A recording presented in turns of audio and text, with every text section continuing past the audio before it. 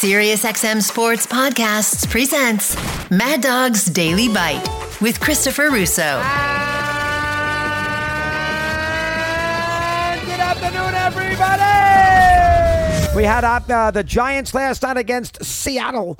Got crushed by the Hawks at MetLife with Daboll throwing his playbook all over the place. Like, how dare you not make a play that I designed? That drove me crazy. Brian, how about making sure the special teams is up to snuff and doesn't commit penalties, field goals blocked, and all the and not allow long returns? How about we worry about that so much instead of worrying about whether Daniel Jones is reading a defense right when he gets sacked 11 times. Anyway, to make a long story short, we digress because the baseball leads the day today. Big story right now as we start this third hour for you today. If you're just joining us, is Texas scored a lot of runs on errors. The Tampa defense, they made 4 errors in 7 innings. Texas with Jordan Montgomery has made some very good defensive plays. Montgomery caught a bunt pop-up, diving down the first baseline, a wonderful catch. Evan Carter, the outfielder, made a diving catch early in this game too, going to the line. And Texas in the bottom of the 7th inning at the Trop. A lot of empty seats, by the way. Lead Tampa 4-0 in game 1 of that AL wild card series in St. Pete. So a good job by the Rangers today. Seager's gotten some hits. They have gotten some very good pitching. They played very, very good defense as well. And Tampa is really struggled. They haven't had a lot going on offensively. Montgomery's been very, very good. We know that Texas bullpen is very spotty, so we'll see how Bochy plays it in these next, whatever it might be, 9 outs. Does he leave Montgomery in the game? I think he still is in the game. Does he leave him in the game? You know how in the new era of baseball, these managers take these pitchers out like you wouldn't believe and run to their bullpen until they find a guy that doesn't have it.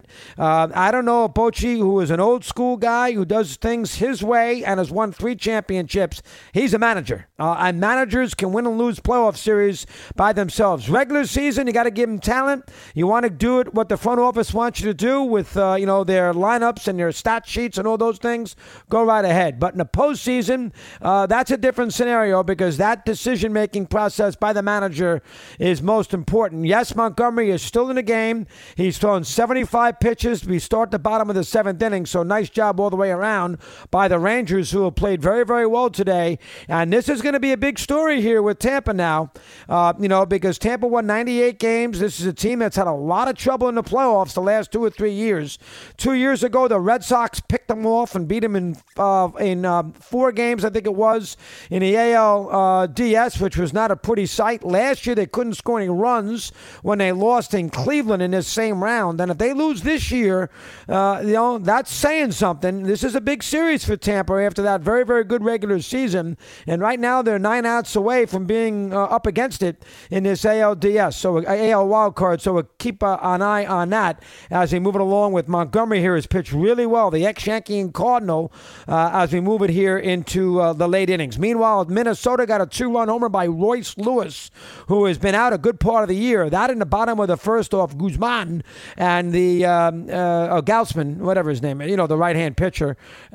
Nice catch by the third baseman Young on that line drive that Tampa hit to start off this bottom of the 7th inning. Boy, Texas's defense today, they made it. Lamargo hit it. Played very, very well. Texas has played a very solid game today. That's the bottom line. They played a very sharp baseball game today, and they got Tampa reeling. Anyway, we keep an eye on it. Tampa won 98 games, and this would be a very difficult pill for this franchise to swallow, not getting out of this wild card round for the second consecutive year. So we will keep an eye on that. They have 8 outs to play with, and they're down by 4 runs. Meanwhile, Minnesota, empty seats there too at Target Field in the upper decks.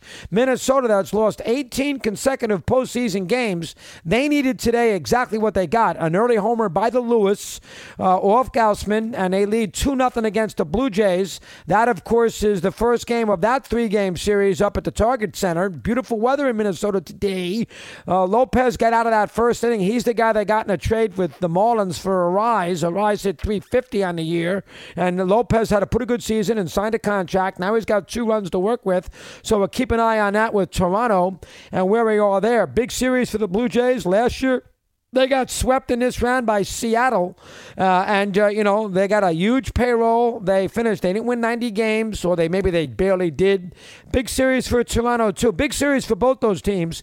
Minnesota because of their futility in postseason play, and Toronto because, for that payroll and what they have, Guerrero, Bichette, guys like that. They've underachieved some in regular season and postseason play, so we'll keep an eye on that as far as the Jays are concerned. Down 2-0 early in that in the second inning of game. Long way to go, so we shall see. But Tampa has had problems in the postseason, so this is going to be very interesting to see how we go here. They have a one-out single here in this bottom of the seventh inning. Meanwhile, the two games tonight, the Marlins, of course, will be in Philadelphia against the Phils. That's the 8 o'clock start tonight. And the Brewers, sans Woodruff, who is not going to pitch in that series now, Dwayne Woodruff, based on a bad shoulder. Now, they weren't going to probably need him anyway to beat Arizona, but to go deep in this postseason, they think would have needed Woodruff. He will not now pitch. Peralta will go game 2. Burns tonight as the Brewers there try to go out there and turn aside Arizona, who kind of limped into this postseason. That's a 7 o'clock game on ESPN too. So you got plenty of baseball today. You got the games at 3, 4:30, 7, and 8. Same thing tomorrow, and hopefully the same thing Thursday, all on the ESPN network of channels, whether it's ABC, ESPN, or ESPN2, and away we go as far as the postseason is concerned. Divisional series will begin 4 games on Saturday, and the American League will play 2 games Sunday. The NL will be off Sunday in the divisional round. They'll play 2 games Monday, and then they'll have a travel day, and then the American League will pick up with game 3s on a Tuesday. So they'll have 4 games the first day, and then 2 games 3 days in a row, and then maybe 4 games in 4 games. So we'll see what's going on as far as that divisional round is concerned. Next week's a great week for baseball, better teams, and it is a very fun week. Fly ball to left field, so the Rays now are down to essentially 7 outs to work with in this first round. Again, as I mentioned at the top, or the last hour, this is what we want to keep an eye on today. Minnesota and Toronto, the Goomba, Steve Torrey, and Fat Rob and Rapid, they have joined hands together. I linked them up, and they are in the same boat and the same bathtub as they see if they can figure out a way to get a series home. They both like Minnesota. Steve did not realize the Twins have lost 18 straight consecutive games, and of course Rob, he's a habitual gambler. He didn't even know. He just said he wanted to bet everything.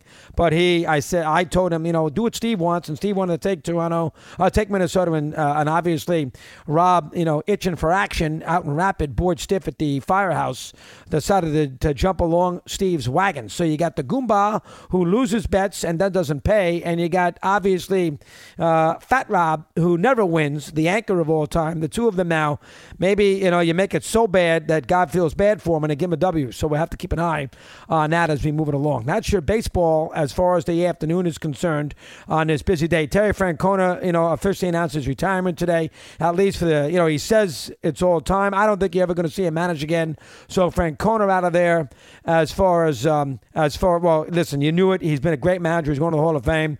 You heard Steve earlier today tell us that Will Venable is a possibility in Cleveland, a former player. His father was a good player, little Max Venable.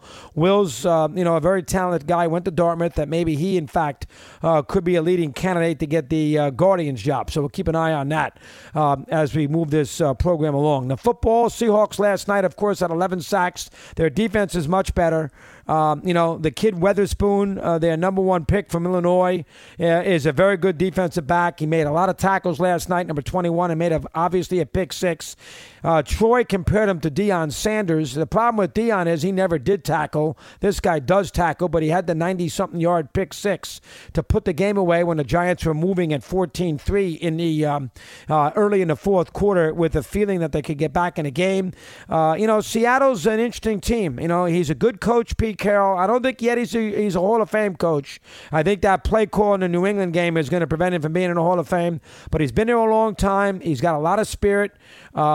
He wasn't great with the Jets or New England. Made the playoffs once or twice with New England, but he wasn't great. But he's won a Super Bowl in Seattle, went to another one in Seattle. He's been there forever. And the team, they're not a great team, but they're a pretty fairly competitive team. Geno Smith's, he's a quarterback that, they took a chance on. They made a great trade with Wilson.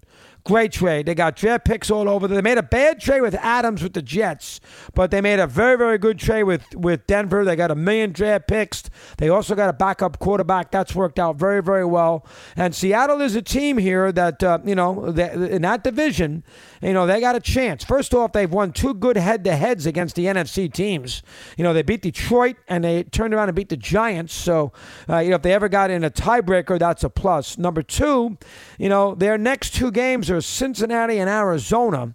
So, they might very well start the year 5-1, and this is after they lost their first game. So that could help. Now, they need that because if you look at their schedule, they have a very brutal stretch in the second half of the year. I'm going to read it to you with Seattle.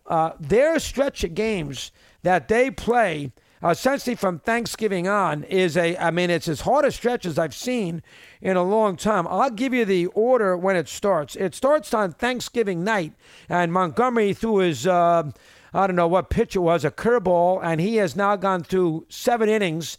And we'll see if Bochy keeps him in the game. It's 4-0 Texas. He don't want to go to that bullpen if he doesn't have to do it. What a job Montgomery has done in this spot, the ex-Yankee and the ex-Cardinal, as Texas has done a very good job. It's a good story with Texas. I think a lot of us like to see them win because he's a hell of a manager. Meanwhile, Seattle, their schedule from Thanksgiving on, Seattle plays San Francisco at home on Thanksgiving night.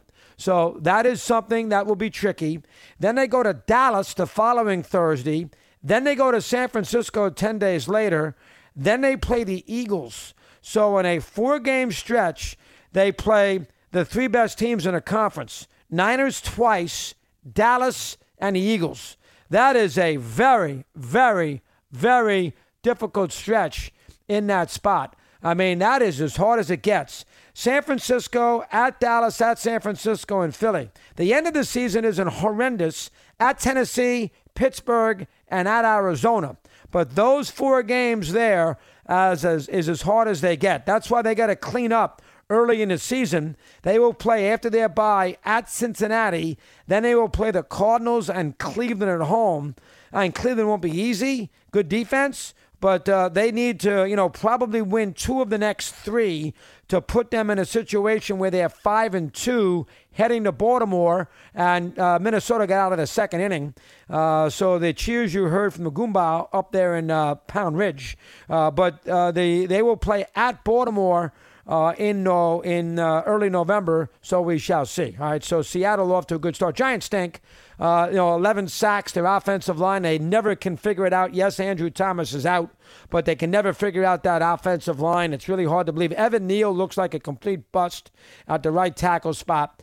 So that's something they got to be concerned about. Jones, you can yell and scream and throw tablets at your quarterback all you want, as Daboll did last night. When your quarterback's running around for his life, getting sacked 11 times, it's hard to blame the QB in that sort of spot. So there you have it. The Giants losing 24-3. So you got baseball and you got football on this busy afternoon. Very good trade by the Celtics, by the way, getting Drew Holiday. We didn't really talk about that too much the other day. When he came over from Portland, they gave up a couple players. Winnie brought it up from Massachusetts. We didn't get into that. And a nice job today by the bipartisan congressional committee. Did you see what they did?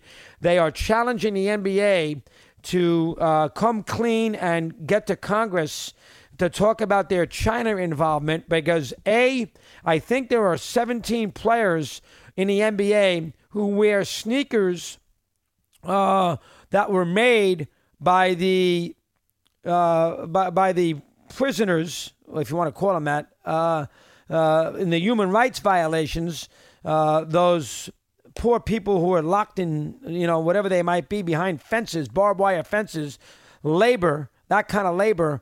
I think that there's 17 NBA players who wear sneakers with, that was made by the poor people who are in prison unlawfully in China.